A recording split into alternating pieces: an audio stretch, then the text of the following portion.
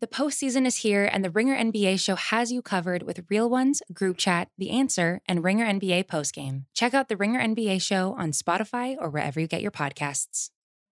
This episode is brought to you by Jiffy Lube. Cars can be a big investment, so it's important to take care of them. I once got a car that I started out with 25,000 miles on. I got it to over 200,000 miles because I took care of it. You know how you take care of a car? You take care of the maintenance, the oil, the brakes, all that stuff. And if you don't, you can have a car just completely fall apart. When your car needs maintenance, head to Jiffy Lube. They provide automotive excellence at speed. Get your oil change, brakes checked, tons of other multi-care services. It's all done by expertly trained technicians who actually care about taking care of you and your car. Jiffy Lube, car more. To find coupons and start an instant online estimate, visit jiffylube.com. This episode is brought to you by Cars.com. When you add your car to your garage on Cars.com, you'll unlock access to real-time insights into how much your car is worth. Plus, view its historical and projected value to decide when to sell. So when the time is right, you can secure an instant offer from a local dealership or sell it yourself on Cars.com. Start tracking your car's value with your garage on Cars.com.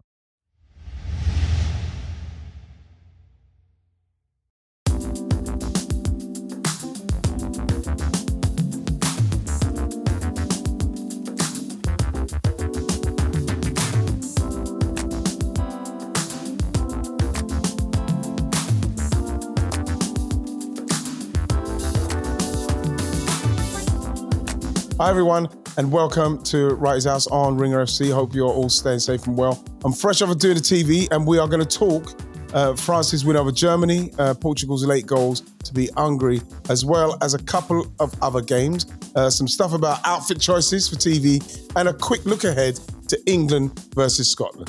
And my guest today is Mr. Moussa Okwonga. Moose, how's it going? Really good, Moose. It was an interesting game. Because I'm fresh off, but I don't know what happened with Germany. They started kind of well, Moose. I don't know what happened with them. One shot on target. Well, yeah, but I'm trying to put this in a way. Germany are rebuilding in a way the same way that Tuchel rebuilt Chelsea. They're trying to reconfigure and put in a lot of parts. And they're also missing, to be honest, they're missing more than one elite right back / right wing back. They sacrifice Kimmich to the flanks. Yeah. So what you have you have that problem of Gundogan and Kroos. And we said this before, didn't we? The Gundogan-Kroos midfield axis is a problem. Wow, massive. Because a midfield with high intensity can punch through it. Pitt finishes them. And also the double problem is not just punches through it, but it puts Gundogan on the back foot, and Gundogan is best when he gets forward on the front foot. So Germany are playing with a handbrake on, having Gundogan deep like that. And I think we saw that play out in this game. Moose, I couldn't understand, and I don't know what's going on with Joachim Löw, for him to think that Gundogan and Kroos could deal with that midfield, with that kind of Rabiot in that form. Because Rabiot, can I say, I said it to the guys today and Patrick loved it. Said it to Roy Keane and Patrick today. He's got a Redondo vibe. Do you know what's funny? I thought a Redondo vibe. I feel he's like their Matuidi. You think so? I feel like he's done. I love his Matuidi body movement. It's his body shape and his body movement, the left foot and the way he moves. He was great. He should have scored today, though. I think he made the right choice. He made the right choice. You think he made the right choice going for goal? Yeah. Do you know why? There's a thing that happens with a lot of strikers when they cut across goal where they scream for the ball, but the run they've made doesn't actually lose the marker. And Griezmann had not actually lost the marker that well. No, Moose. No, I disagree. Simply because if you look at it early, when Rabiot gets through on the edge of the box, Moose, his touches are not good enough for him to actually get the ball to Griezmann because he doesn't actually look up at all. Once he's broken in, you have to watch it again, Moose, because I watched it so many times and I'm thinking it was so early in the game and it was a good time to really let Germany know, bam, that's what's going to happen. And it's not even one of our main guys. It's not a Benzema. It's not Griezmann. It's not Mbappe. It's Rabiot coming from the midfield, and he's hurting you. Square it to Griezmann. Griezmann scores. This game, we're talking about, we know that Spain beat them 6. Yeah. Right? But I'm telling you, they score that goal and France get into the mood, that would have been a fucking embarrassment for them tonight, because when you look at the goals that they didn't score and the offside goals and the chances that they should have scored, like that one there, Rabiot, it could have been 4-0 at a canter today. I think they'll regret that as well. I think France will regret not putting Germany away. Not just in relation to the fact that it would be better for their goal difference, but you need to because Germany did show signs of life later on. It should have been a draw, actually. It should have finished with their chances. And I think that actually the concern I have for France is, and they're brilliant, these are the games where you can actually you don't want to peak too early, but I think they could have put Germany out of sight. Yeah. Does that make sense? Yeah. Yeah. Yeah. So I feel but Germany missed a lot of big chances, actually. And there's a weird thing that happened, actually, Ian, where it was almost like, it sounds dramatic, France almost afraid of their own power. It was almost like France were playing the Germany from 2016.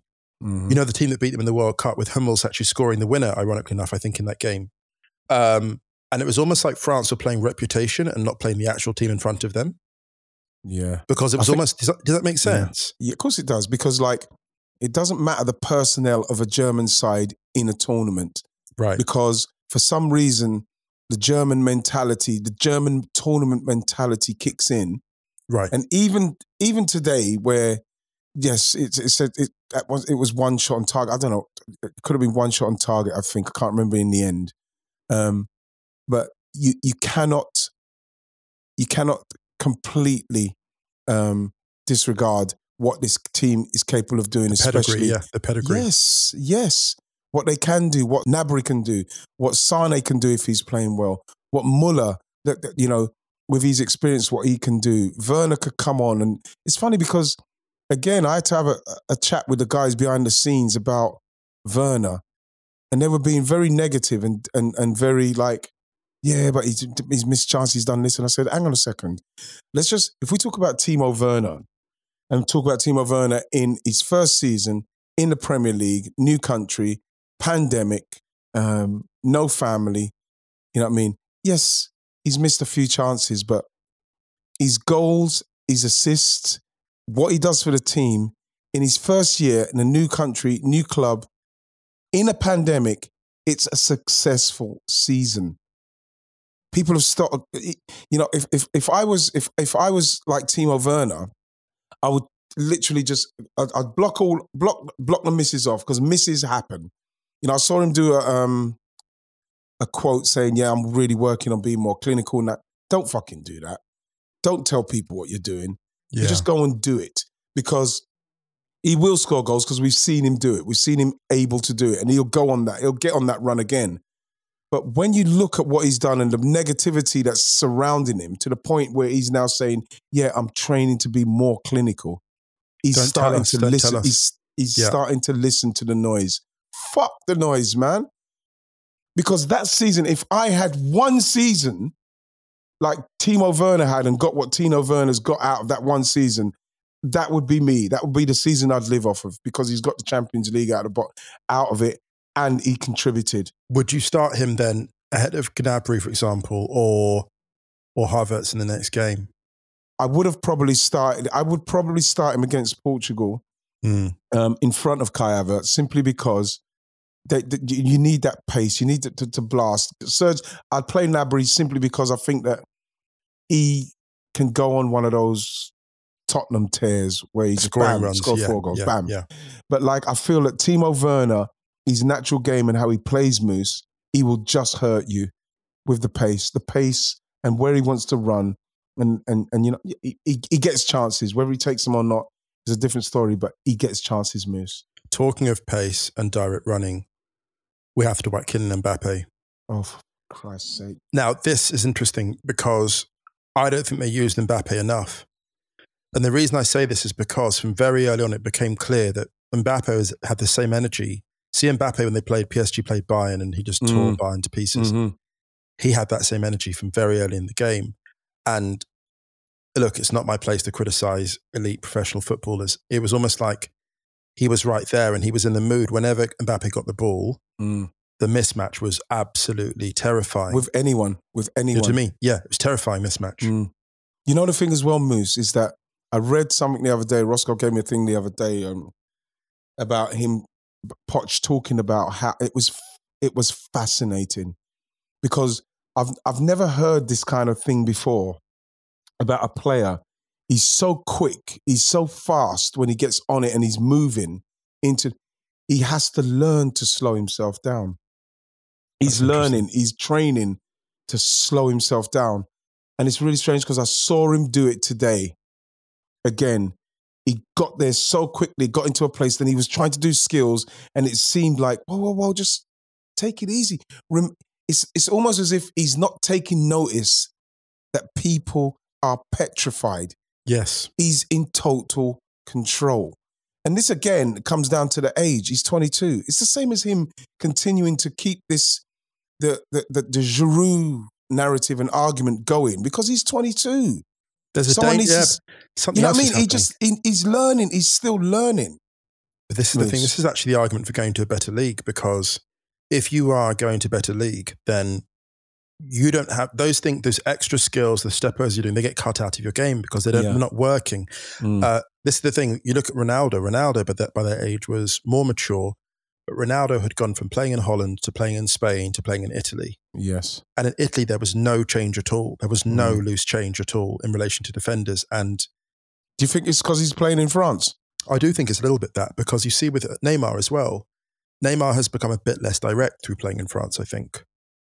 A little bit less direct because Neymar first year went to Santos, came to Europe, had that difficult year to adjust, and then just exploded as Messi's understudy in 2015. But then you see him go to France and you got half a step longer on the ball. You just do. And that adds up over the course of a season. Yes, I remember that. That was the thing when I think I said it on Wrighty's House a while back when Chris Waddle told me about taking liberties because of the league you're playing in. He watched me when I was playing in the second division when it was the old first division. I was playing in second division and he says, you need to take your chances quicker because when you get to a higher level, you're not going to get the time that you're taking the piss with now. So you need to start thinking of taking half chances and in training, take your shots quicker. Wow, it's great advice. It was unbelievable advice, Moose, because I never ever forgot it. Because what happens is that you slip into look how much time I've got. You don't get that time. And the higher you go in respect of the caliber of player and defender you're playing against, like when I told you guys about playing against Des Walker and Cannavaro and people like that, they're not even looking at what you're doing. They're looking at what your man on the ball's doing. Yes. They're not even worried about you. And those are the things that I had to learn and learn them quickly. Because what's happening with Kylian Mbappe is that, and what is brilliant in why it's happening with him now is that he's got a manager that is an elite manager that has given him something to work on, that if he gets it right, it's over for everyone. It's done. Because even now, even see the offside goal, I mean, Mbappe is he's a funny one because obviously we criticise some aspects, but this reminded me so much of the PSG Bayern game because, we criticised him for missing an early chance, but then he scores the hard one, like the disallowed goal for offside that he scores against Neuer. This is the thing. I've never seen Neuer look so consistently helpless as he does against Mbappe. Yes. He looks consistently helpless. He just doesn't have an answer for him. And I want to know the combination that he had with Benzema, because that understanding, when that thing fully clicks, we saw it clicking in the friendlies against Wales. Yep. We saw it clicking for the offside goal. What I love about these two is the way that they combine. They get out of each other's way. Yeah.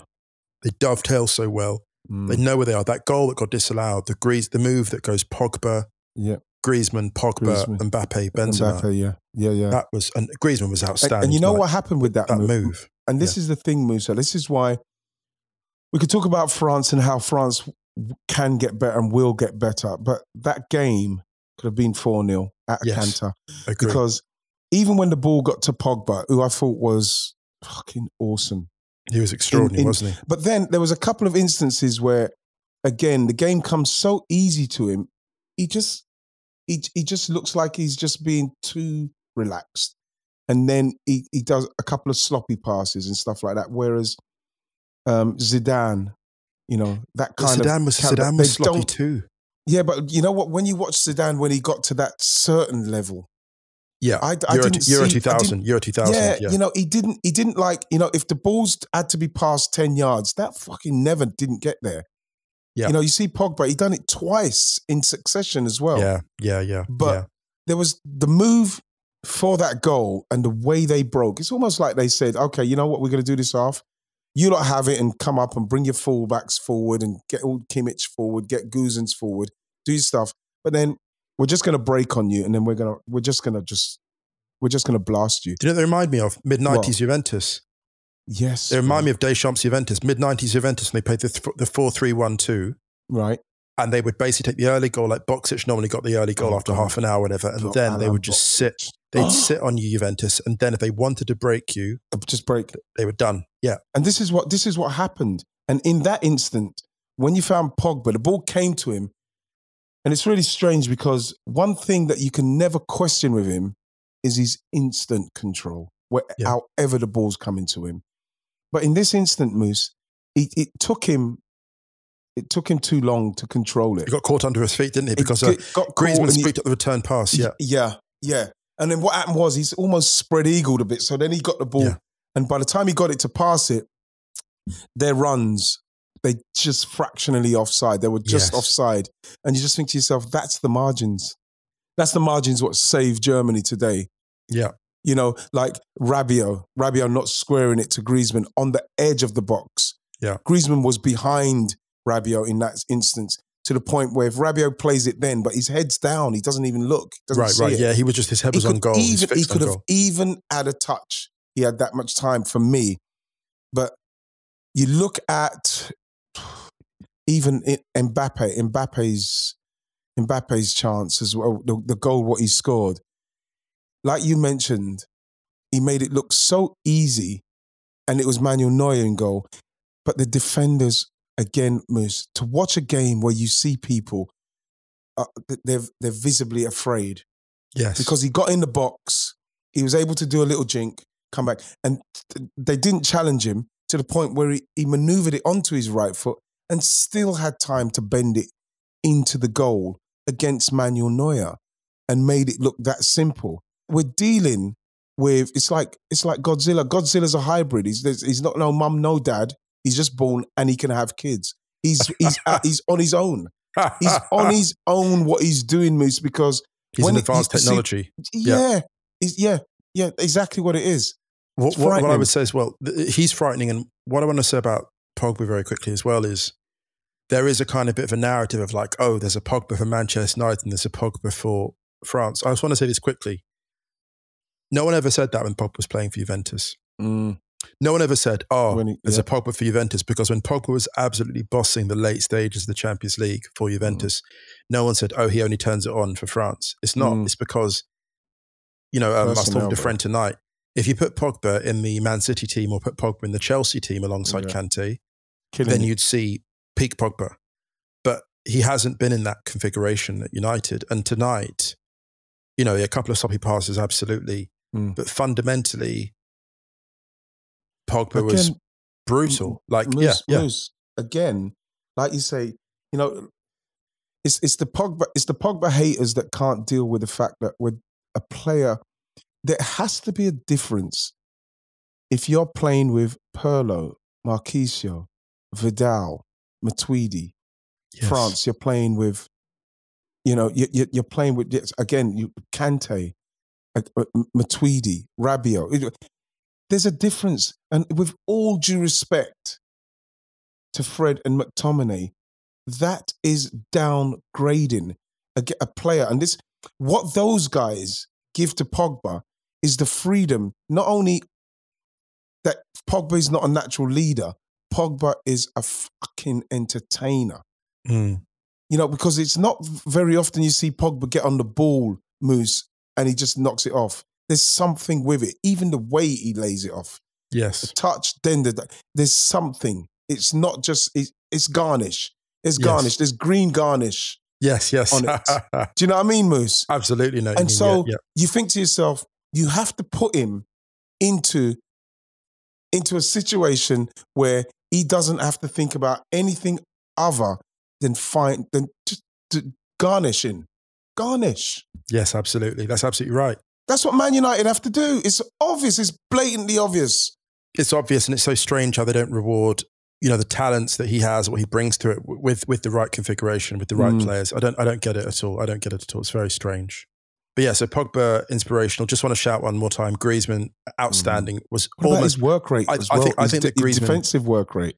Pogba pipped Griezmann for man of the match. It wasn't that close for me. I thought Griezmann was outstanding. Yes. Varane was great. Varane was great. We criticised Varane before for not being assertive in the absence of a senior defensive player. But I thought tonight he was really assertive. He stepped up for Kimpembe a lot of the time, which was great.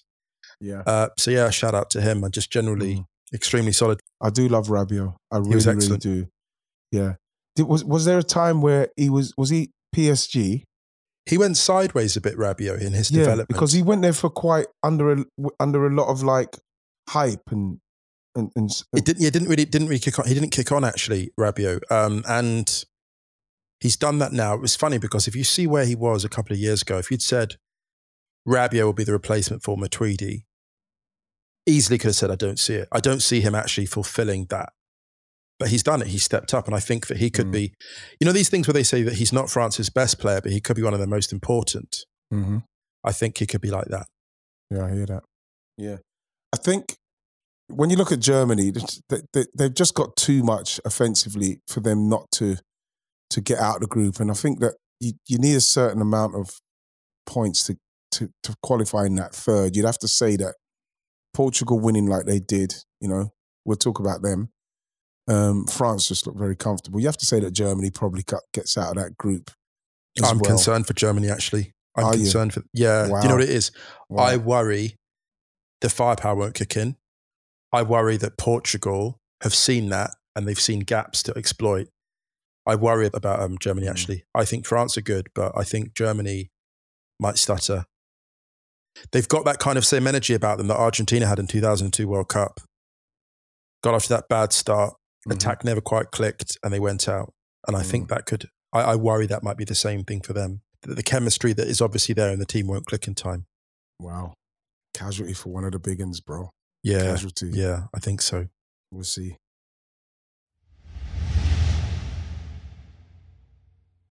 This episode is brought to you by State Farm.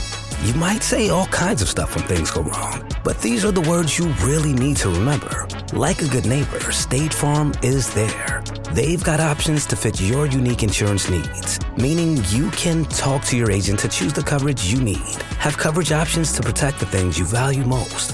File a claim right on the State Farm mobile app and even reach a real person when you need to talk to someone. Like a good neighbor, State Farm is there. You know what, Moose, with Portugal, and when I was watching this game, it was really interesting to watch at the start because Diogo Jota had an opportunity. Honestly, wow. There was my head, my mind and my football mind just started to go to a different place because I was thinking, how the hell do you not square that to Cristiano Ronaldo? That was the audacity not to pass that. My goodness. Honestly, it's my mind just went into different places. Is he so confident in himself that he can say, I'm not going to pass it to arguably one of the greatest goal scorers that's ever lived, so as we can score this goal, settle ourselves down, and then I'll probably get a chance later on in the game. I could not for the life of me understand why he doesn't square that. One word, adrenaline. You think that's what it is? Yes, it was, because again, I know it's funny because you were talking about the Rabiot thing. With this, I think like his head was so down. He was so focused on him being the scorer. I don't think it was a question of Ronaldo's square, I won't take it. I think it was simply a question of, I'm going to score this. I think it was his own energy. I think his blood was up and he went for it.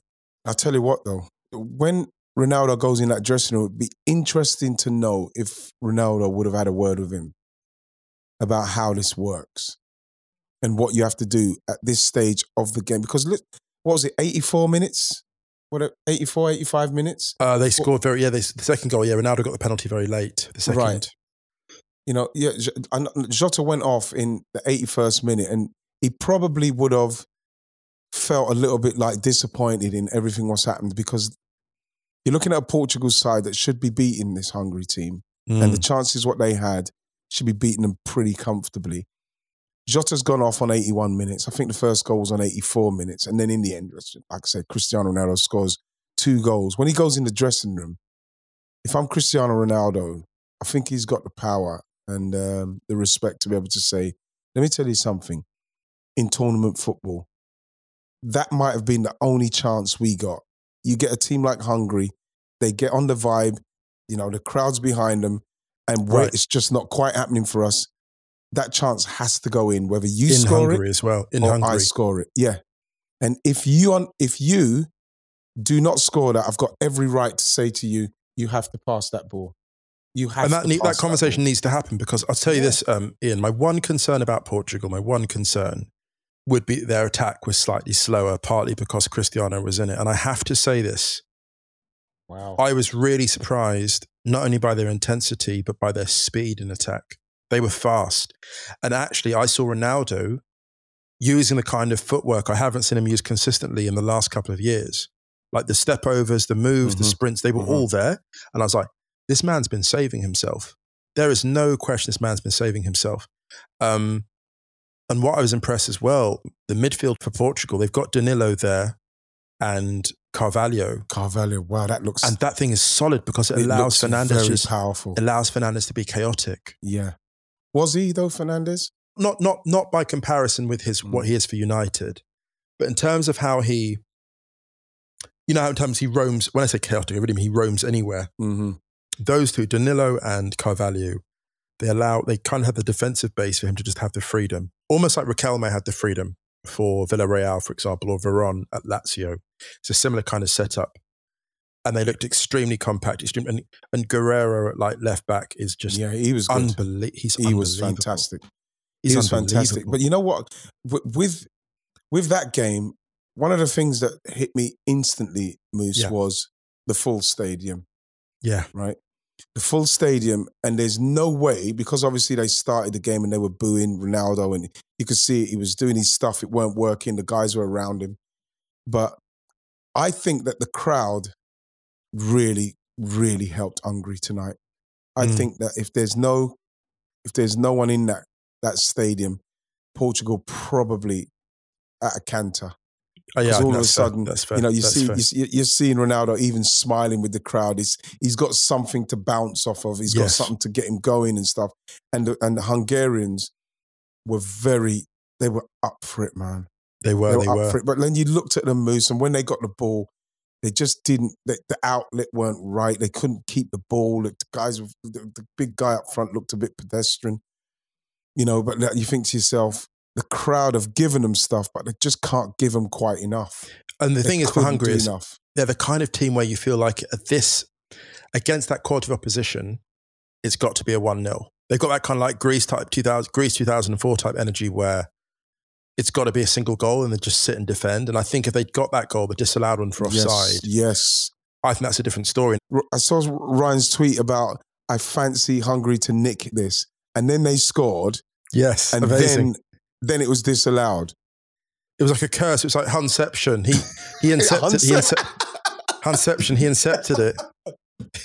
It was Hunception, but then it got pulled back for offside. You know what I think? Because we know Ryan. You know what I would love to have seen, if you could just the fly on the wall when he puts that tweet out and like 15, 20 seconds later they score, because he's got that reaction. What he'd have, he'd be like.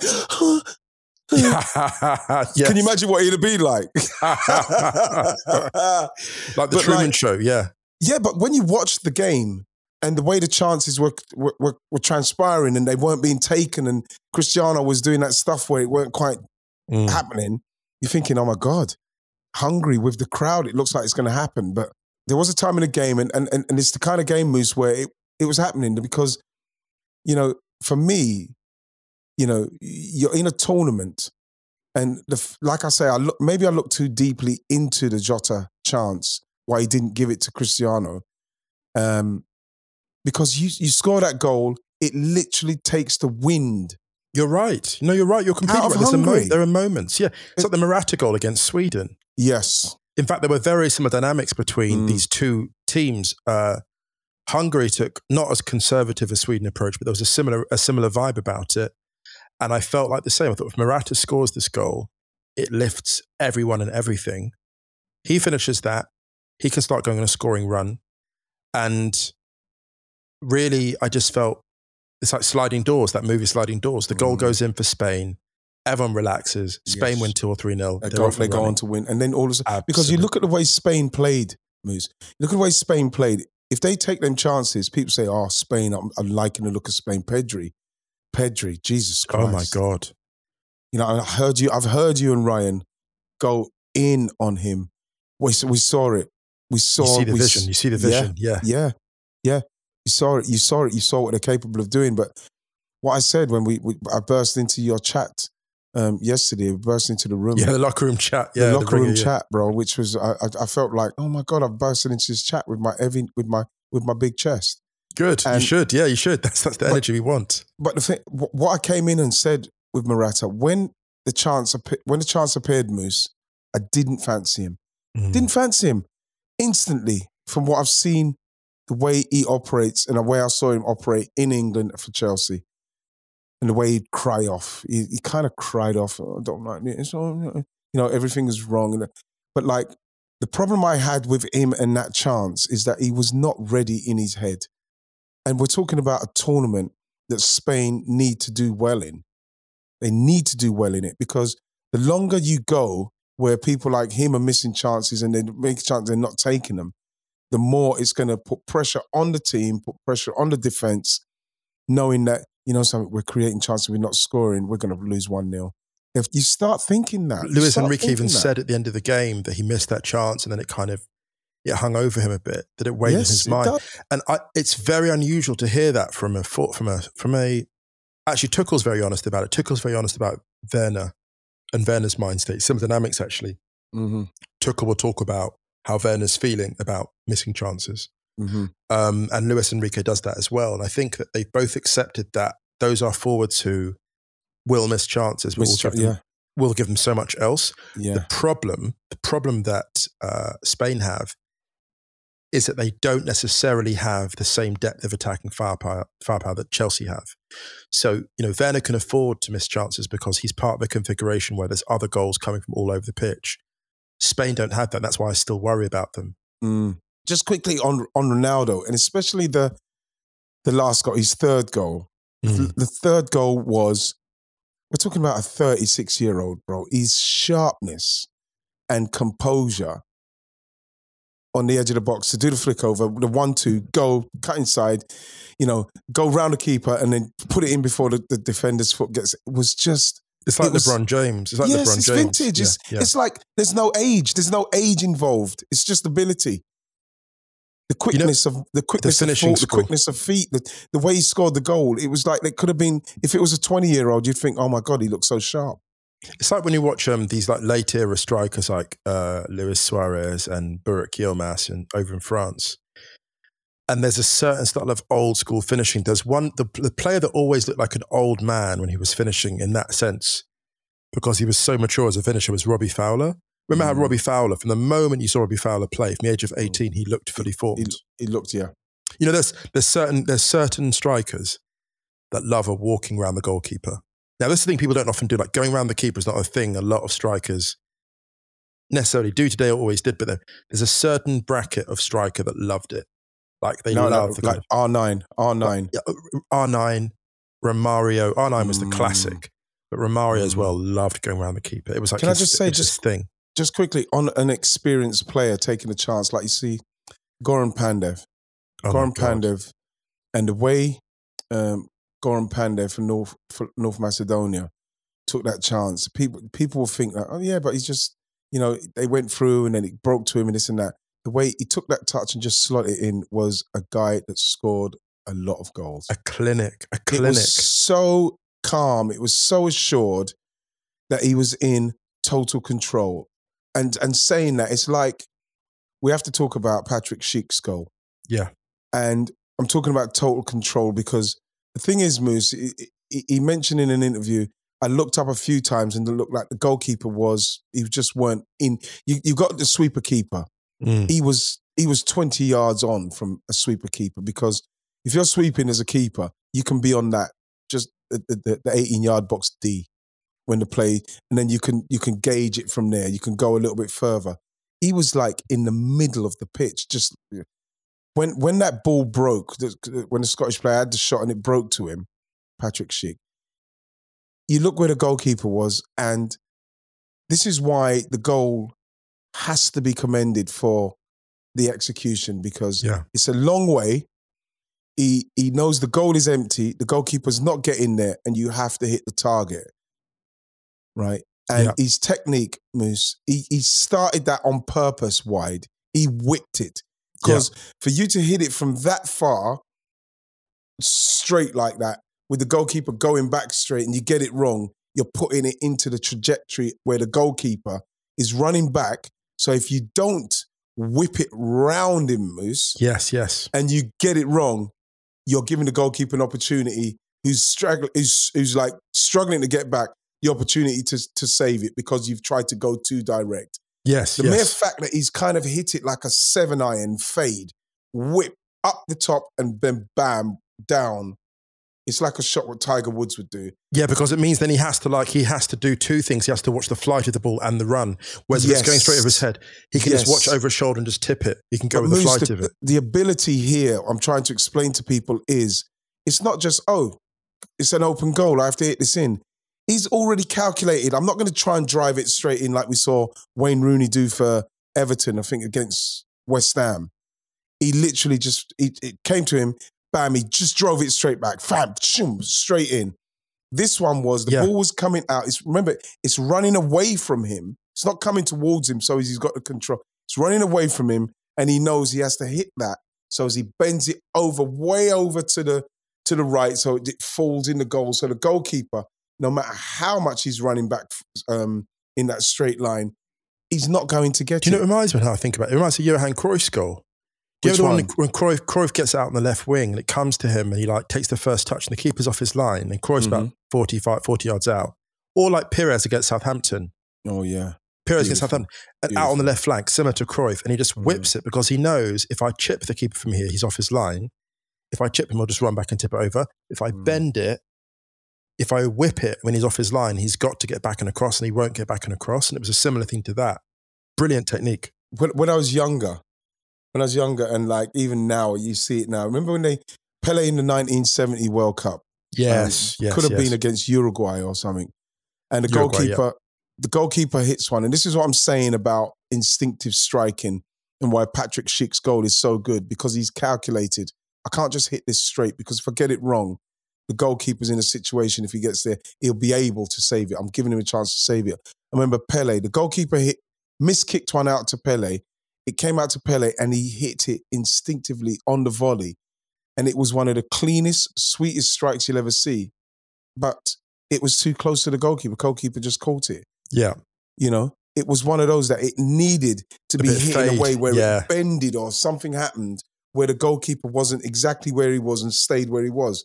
So he hit it to Pele and Pele hit it straight back to him. You know what I mean? Instinctively. Whereas Patrick Schick, he took more... Put some hot sauce on it. There was more of a thought process that I'm going to whip this way up to the right so it just falls into the goal. It was unbelievable technique. Oh, yeah. And everyone said, that's a really good goal. It's unbelievable technique, because even in training, Moose, you know, you get a situation where, oh my God, the goalkeeper's out. And then you're thinking, I'm going to just chip it. And you get it wrong because you're thinking about that sort of stuff. Yes. He went cold. He went cold and done what needed to be done. He went cold, Moose. It's something that Dennis Bergkamp used to say, go cold. Bergkamp said that? Bergkamp used to say that in the box, go cold. Wow. You know, go cold. To everything else doesn't matter, just go cold. That is incredible. Go cold. That's a brand in itself. Go cold. Iceman, Dennis bro. Bergkamp merch. Go cold. That is incredible. The Iceman actually said that. Yeah. I got chills even hearing that. Because what happens is that when you go cold in the box, you're not thinking of anything other than just being so fucking precise. You know, go cold. You know, don't think of, oh my God, the goalkeeper's doing this. Always just go cold and do the first thing. Bam. Go Dennis cold. said it, man. Dennis said it. It's how it's got to be. That's amazing.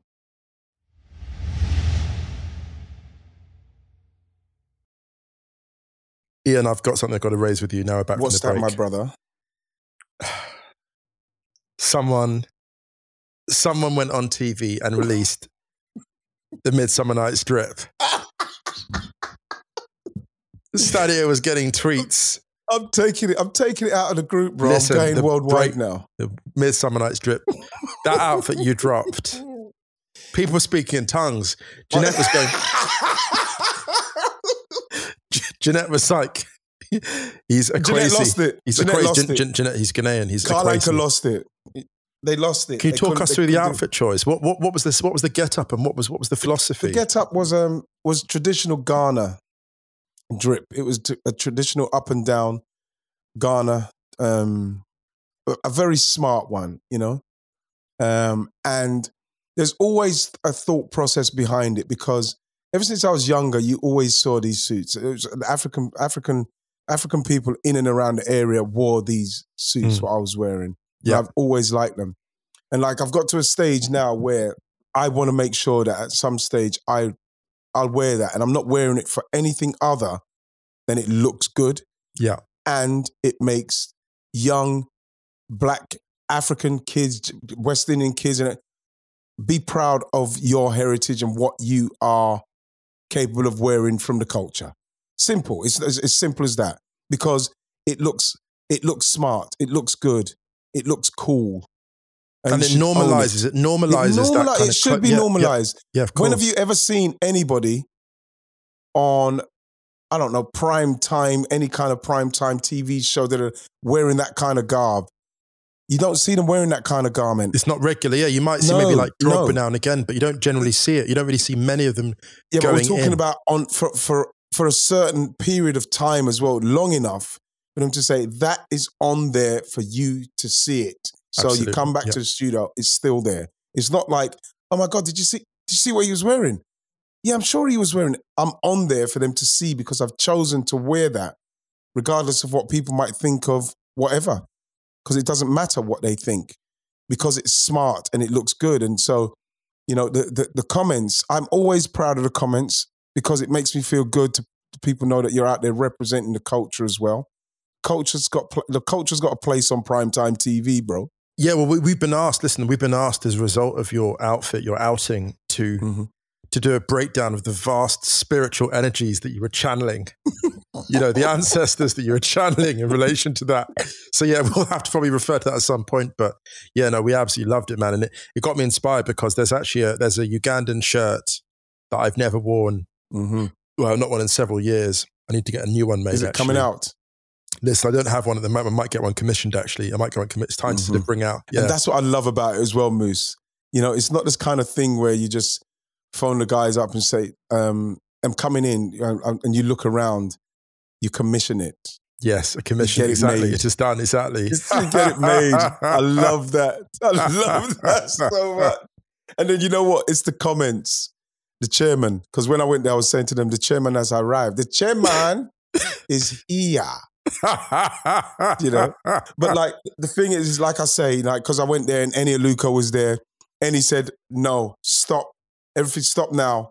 Where's my phone? She had to take a picture for her mum. Exactly. Akwesi is here. She had to take a picture for Chairman Akwesi is here. That's what it was. My name's been changed. Apparently my name is Akwesi.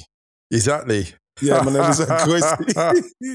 But it's one of the things, again, Moose, that I'm just proud of because it gives the culture a lift to see. Because when you're younger as well, as a young Black person watching TV, it's very difficult to see representation, visual of what you've grown up with, what you know. If you can see it there and it's normalized. It's normalized. It's normal to see that, and the more we can do that, I'd implore people to try and do that more. The more you're going to give confidence to people coming through. That's what it comes down to, really. Great stuff. So, absolutely awesome. Glad to see the drift is in great fettle. Any ideas on your outfit choices for the England-Scotland game? Do you know what? I'm going hard. You can't tell us, though. You can't tell us. You know what? I'm not going to tell everybody, but it's just, it's color. That's all I can give people. Yeah. I'm going with a color. It's just beautiful. Good times. Show us the levels. How are you feeling? Because it's funny, because when I was younger, it's like I tried to explain to people why clothes means so much to me. I remember my Uncle Charlie used to come to our house every Sunday to have dinner, and I only ever saw him in 3-piece suits. He had the chain, he had the hat, he had the whole top row of teeth that were gold. You know, and when he came in and took his hat off, it was sat on the cabinet, the top of the cabinet, and it was like pride of place. The hat was so special with the feather and everything. And my old being was one that I want to dress like my Uncle Charlie. I want to dress like my Uncle Charlie. When he wore clothes, he looked sensational. He looked immaculate. He looked sharp. And it's something that I love. I love that. I love the fact that when you look back in the day, in the 60s and before, people wore shirt and ties just routinely. And it's returned. Like the Gareth Southgate thing as well is interesting in terms of the smartness. Mm-hmm. But actually, before I forget on the Southgate, so I want to get onto the England thing very quickly. How are you feeling about England, Scotland? I'm feeling confident, because we should be. Yeah. At the end of the day, we're a better team than Scotland, and you know they come for me for that. But at the same time, you only have to say what you see.